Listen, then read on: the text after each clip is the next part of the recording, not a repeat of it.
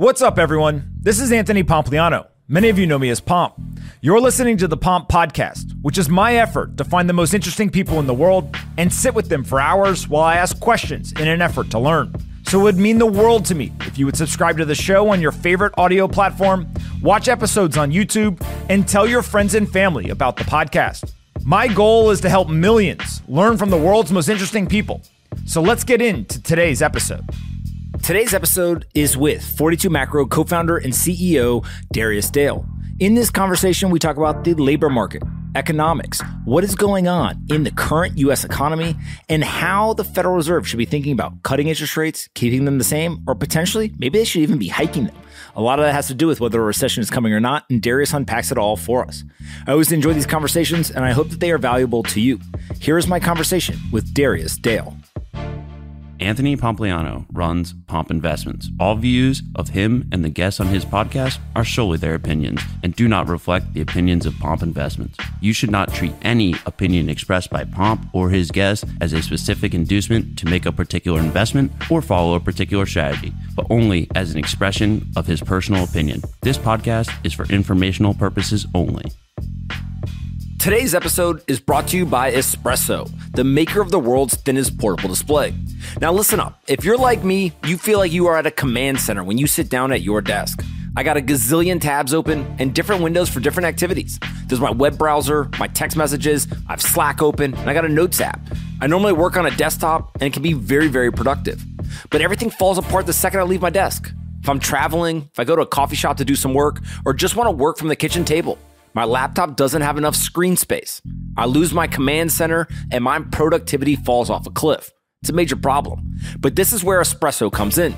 They have a portable screen that is so beautiful that you think Steve Jobs came back from the dead to create it. The thing is incredibly light, it comes with a nice stand, and the user interface is so easy that I figured it out. How to do it in less than 3 minutes. If you listen to this podcast, you know that's not an easy feat. So the Espresso team and I, we became friends. I got to know them because I really like the product. And those screens, they now want to offer them to any fan of the podcast. So we struck a little deal. Here's how it works. Anyone who listens to this podcast can go to us.espres.so. Or, that's too confusing, just go click the link in the description. If you go to Espresso's website, they've got a brand new offer there sitting for you. You get a little discount and you'll get a beautiful screen. Trust me, I use mine every day. You'll love the Espresso screen, and I think it'll make you more productive. Go check them out today by clicking on the link in the description. This episode is brought to you by Bet Online. Do you like making a profit from sports betting? Well, set yourself up to take home the most profit possible using crypto to fund your sports betting, casino, and poker account at betonline.ag. You can avoid costly transaction fees, get your payouts lightning fast, and do it all securely and anonymously with the highest deposit and withdrawal limits in the industry. If you want to get in on the action, do it the smart way with crypto at betonline.ag. Head to the website, sign up with promo code POMP100 to get a 100% bonus on your crypto deposit today. If you go and you deposit, they'll give you 100% bonus if you use promo code POMP100. Bet Online. The game starts here. BetOnline.ag. Go check them out today. All right, guys. Bang, bang. I've got Darius here. Darius, a great place to start is let's just talk about the economy. Some people think it's hot. Some people think it's cool. Some people think the Fed should cut interest rates. Some people think the Fed is doing a perfect job. But before we get to what we think they should do, let's dig into some data. Low worker turnover is this huge talking point now. And you're saying that it's supportive of an economic expansion. Explain. Yeah, absolutely. So thanks for having me as always. It's great to be here. So this chart where we show Joe's total job openings divided by total unemployed workers, that's that all important ratio that Jay Powell's been guiding us to as an indication of how much slack or tightness exhibits in the labor market. In the second panel there, we show the private sector hires rate at 3.9% was unchanged month over month in the month of December. That's a below trend rate relative to the 2015 and 2019 trend.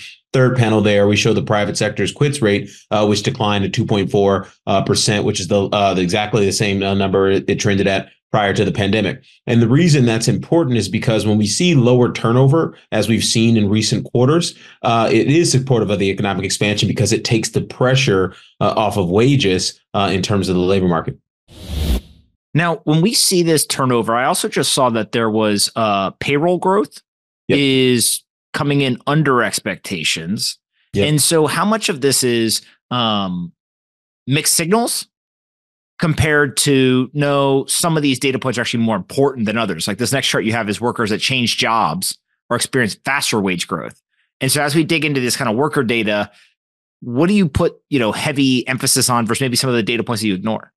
Yeah, absolutely. So I think we do a really good job for our clients at 42 Macro of contextualizing all the things that matter within the context of all the various reports that we get out of the U.S. labor market. It's been a massive week for labor market data in particular. On Tuesday, we got the JOLTS report. On Tuesday, yesterday, we got the Consumer Confidence report. There are labor market surveys embedded in that. Today, we got the Employment Cost Index and the ADP employment report. Tomorrow, we get jobless claims. And then Friday, we get the actual jobs report. So in terms of focusing investors on kind of the general lay of the land, like what's actually happening in the labor market, and then we can drill down into the chart specifically.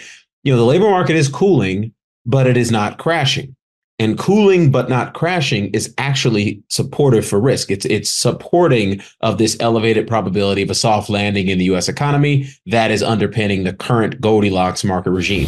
So let's get into this chart here, number 2, where we say workers that change jobs experience faster wage growth. That's something that we observed in both the ADP median annual pay statistics.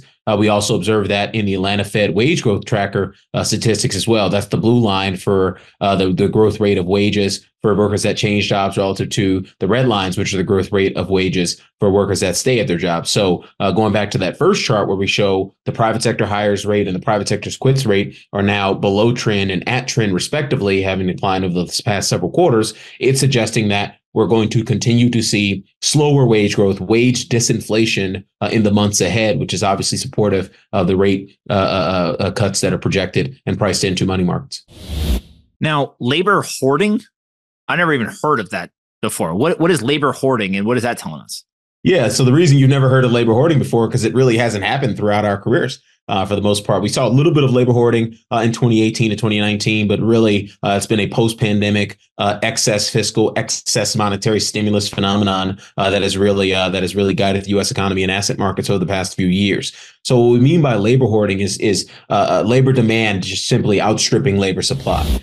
So in this chart on slide 3 here, we show the total labor force in the top panel, which is still below trend relative to the 2009 to 2019 trend. We show gross domestic income on a nominal basis, which is well above trend and has been since 2021. And then the third panel, we show labor demand, which is household survey total employment plus JOLTS total job openings. That's the blue line at about 170 million. And then we show labor supply, which is again the total labor force, which is at about 167 million. The third panel, where we show our labor demand minus labor supply metric, that number is running at 2.76 million in terms of excess units of demand relative to units of supply of labor here in the U.S. economy. And that's obviously really important because it's obviously it's one of those contributing factors to elevated or slightly above trend sort of wage growth.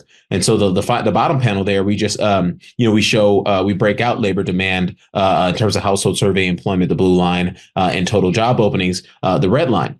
And what we see is that the red line has been the only statistic responsible for generating the slack in the labor market that we've observed in the past couple of years. Recall that the spread between labor demand and labor supply peaked at right around just north of 5 million in the first quarter of 2022, and has obviously declined again towards 2.8 million currently. So all that slack that we've created in the labor market has really come at the expense of the red line in the bottom panel there, which is total job openings. We have not seen a broad-based decline in total employment, which is why we continue to call it labor hoarding. Companies are willing to take down job openings and slow the rate of wage growth, but they're not willing to fire people, which obviously would cause a recession. So in our opinion, we think this dynamic is likely to persist because at worst, corporate executives are only anticipating a shallow recession. I would argue that, just based on consumer and business confidence metrics, that expectation of a shallow recession is actually moving in a positive manner towards expecting a soft landing and the sustainability of the business cycle.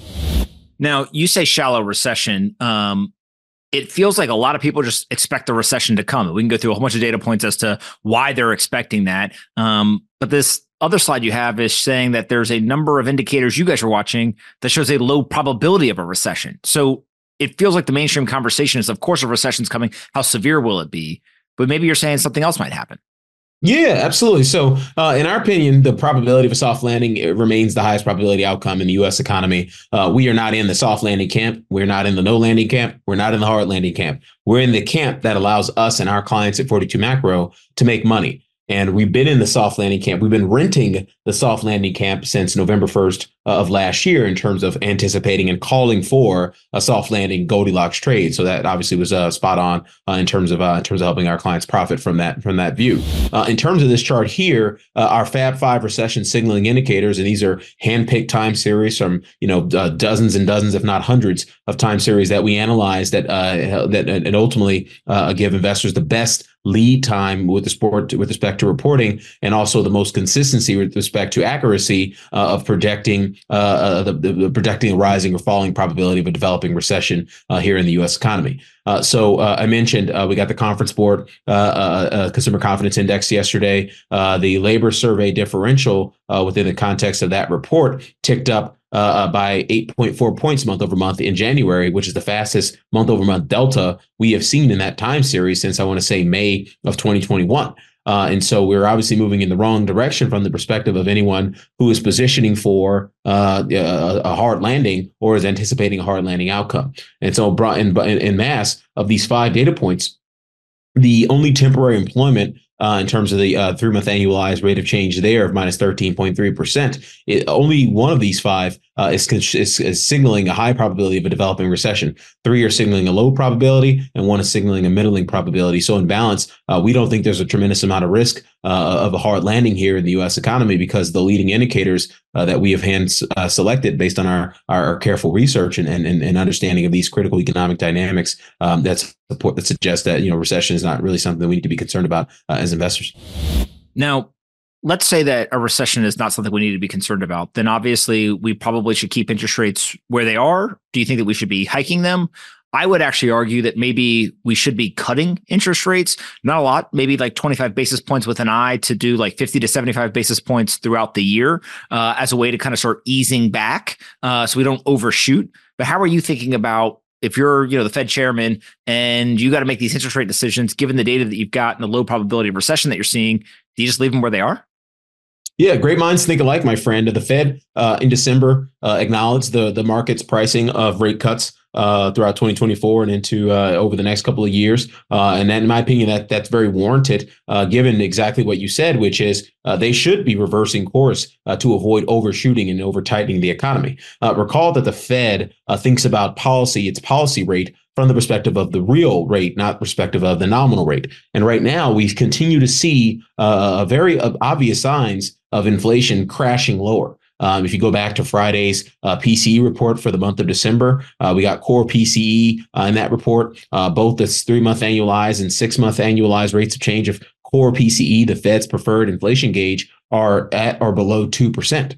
And so, with at or below 2% is obviously well off the 3 to 4 to 5% rates of inflation that we observed in the last few years when the Fed was, anxiously tightening policy at the fastest pace in 40 years. So now that we are seeing pretty clear and obvious signs that inflation is likely to continue trending lower on a year-over-year basis over the medium term, it is a signal to us as investors, but also to the Fed as policymakers, that they actually do need to tone down the nominal level of the policy rate just to maintain the same real rate as inflation continues to come lower. So in our view, it's good policy. It's piggybacking on the great policy that we continue to observe out of the Treasury. The Treasury got the QRA this week, the quarterly refunding announcement, and the coupon auction size is surprise to the downside. The net financing surprise to the downside. Bond issuance continues to be well subdued. If you look at their cash balance estimates for end of quarter Q1, end of quarter Q2, the TGA is above that, which implies right around $100 billion of fresh liquidity waiting to be pumped into the system.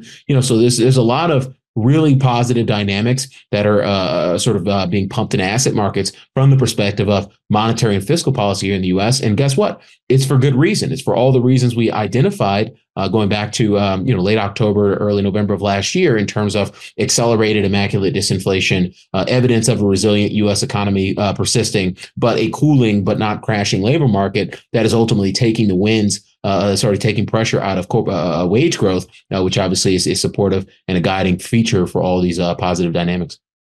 Now, when you see the Fed as one component, we also have the politicians on the other side. And they lost their minds. They're printing money. They're dropping fiscal stimulus from every corner that they got. Proxy wars, infrastructure bill, CHIPS Act, name all the other crazy things that they want to do. Should the Fed consider those inputs into the economy? And can they somehow predict what the politicians are going to do in that changing their monetary policy decisions? Like, it almost feels like in 2020, they were on the same page. Cut rates, print money. Now it feels like the Fed was like, let's tighten. And the politicians were like, screw you guys. This is too much fun. Let's just keep, pushing money into the economy. So how do you think about the relationship between the politicians and fiscal versus the central banks and the monetary policy? Yeah, no, I think they're getting increasingly less correlated. To your point, if you think about what's happening with fiscal policy here in the U.S., we continue to observe a very positive fiscal impulse, albeit getting less positive at the margins. And less positive at the margins is a negative signal for the economy and ultimately for asset markets. I think we discussed that the last time I was on with respect to the change in our macro weather model signal for the stock market, for instance, going from bullish to neutral with respect to the rolling 3-month forward outlook. So that's something at the margin that we are observing. Like, if you look at the year-over-year nominal delta of the federal budget deficit, it's up about $320 billion year over year in the month of December. That's down from being up about $835 billion year over year in June. Right. So, like, we are pumping a tremendous amount of money into the economy vis-a-vis the federal budget deficit. Then we are still pumping more money into the economy vis-a-vis the federal budget deficit on a year over year basis. It's just a lot smaller than it had been. But again, still positive. The fiscal impulse is still positive. It's just not as positive as it was. And we obviously have an election where it's an general election year. We're not going to I don't think anybody wants to hear you or me pontificate about what's going to happen in the election. But the one thing I will say is we've done, obviously, as always, a tremendous amount of work in trying to help investors, clients understand and ultimately position and profit from some of these critical dynamics. One thing we note is that stock markets usually does really well in an election year, especially when a Democrat is an incumbent president on the ballot. Obviously, Joe Biden is not going to if Joe Biden is going to lose the race, it's not going to be because he didn't try in terms of spending, fiscal spending and pumping money and funds into the economy vis-a-vis the CHIPS Act, the Inflation Reduction Act. I think there's another act as well. But at the end of the day, you should be expecting these kinds of positive fiscal impulse dynamics. You should be expecting positive monetary policy dynamics just based on what's happening in the economy. So, just kind of summarizing all this, a lot of bears have just been wrong about, kind of right down the middle of the fairway stuff: monetary policy, fiscal policy, growth, inflation. You can't afford to get these things wrong as an investor. And in my opinion, I think the reason a lot of investors have gotten these things wrong over the past 2 to 3 years is because they're spending entirely too much time on Twitter. That's not an investment process. It just isn't. Now, we've got over the last 1 year, the S&P is up 20%. Year to date, it's up about 3%. NASDAQ had a monster year last year. What is your expectations given where the economy is, low probability of recession, Federal Reserve is going to do what it's going to do? Are you expecting this to be another monster year for kind of tech and Magnificent Seven, et cetera? Or do you think that this will kind of be a reversion back to maybe more of the historical type returns, in that like 6 to 10% for the stock market? Yeah, probably the latter. There's a lot of, very positive tailwinds, supporting asset markets here. But the starting point of under-positioned investors and kind of reasonable valuations just don't exist like they existed at the beginning of last year. Now, that's not to say that we're bearish or there's any negative things that have really hit the tape yet. One of the things I think we do as, on a very institutional high-end buy-side level for our clients at 42 Macro that most sell-side research providers don't do is, sort of a daily Bayesian grind through all the information and through all the models that really we need to be abreast of as investors to make, important critical pivots in our portfolio. And, we continue to refresh the same models every day, 6 days a week here at 42 Macro. We continue to analyze the same data sets every single month. Every time it's the JOLTS report comes out, the conference report comes out, the unit labor cost comes out, productivity comes out. We analyze those exact same data points month after month after month after month, quarter after quarter after quarter after quarter, so that we can spot critical inflections in real time. And the reality is we have not seen any fundamental data point, critically inflect in a way that would be materially threatening to the current Goldilocks top-down market regime. Now, that doesn't mean it is not coming. It may come tomorrow in the form of a really negative outcome in terms of the Q4 productivity report or the unit labor cost data. It may come in the form of an adverse outcome in the form of Friday's January jobs report. We also have Meta earnings. I think we have Amazon earnings tonight. We got Apple earnings tomorrow on Friday. So there's a lot of information between now and kind of 4 p.m. Friday afternoon that suggests that what I just said about the positive fundamental developments changing at the margins, but until they change and or until our medium-term quantitative risk management signals say that Goldilocks has a low probability of surviving, we're not going to change. We're going to continue to be bullish. So obviously, you can check. Our clients will check back with us tomorrow for those updates. Where can we send people to find you on the internet or find out more about 42 Macro? Well, only if they like making money. If they like making money, definitely come to 42macro.com. If you don't like making money, then God help you. I have, just follow me on Twitter. Darius Dell at 42 is my Twitter account. I always appreciate it, man. I learned something, and I appreciate your balanced approach to whether we're going to have a recession or not. As you see more and more soft landing commentary come up, usually that is not a good sign. Yeah. But no, yeah, definitely... look, I know we want to wrap it up, but I do want to leave on this. I think you brought up a good point, right? If we look at our positioning model, one of the things we track a variety of different indicators in our positioning model, whether it be valuation, whether it be positioning, survey based or hard positioning in the CFTC report. We track investor allocations via the AI survey. So we're constantly monitoring positioning in the context of those long-term time series so that we could spot, sort of extreme values that would signal it's a good time to take the other side of a trade or calling for a pain trade. We call for the pain trade higher at the beginning of November in the context of the soft landing signals that we got from the economy.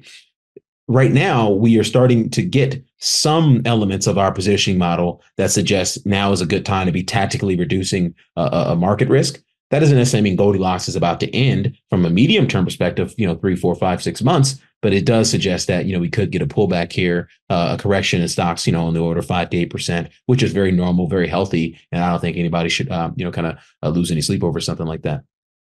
I love it. All right. We'll definitely do it again in about 2 weeks. So let's hope that nothing crazy happens between now and then.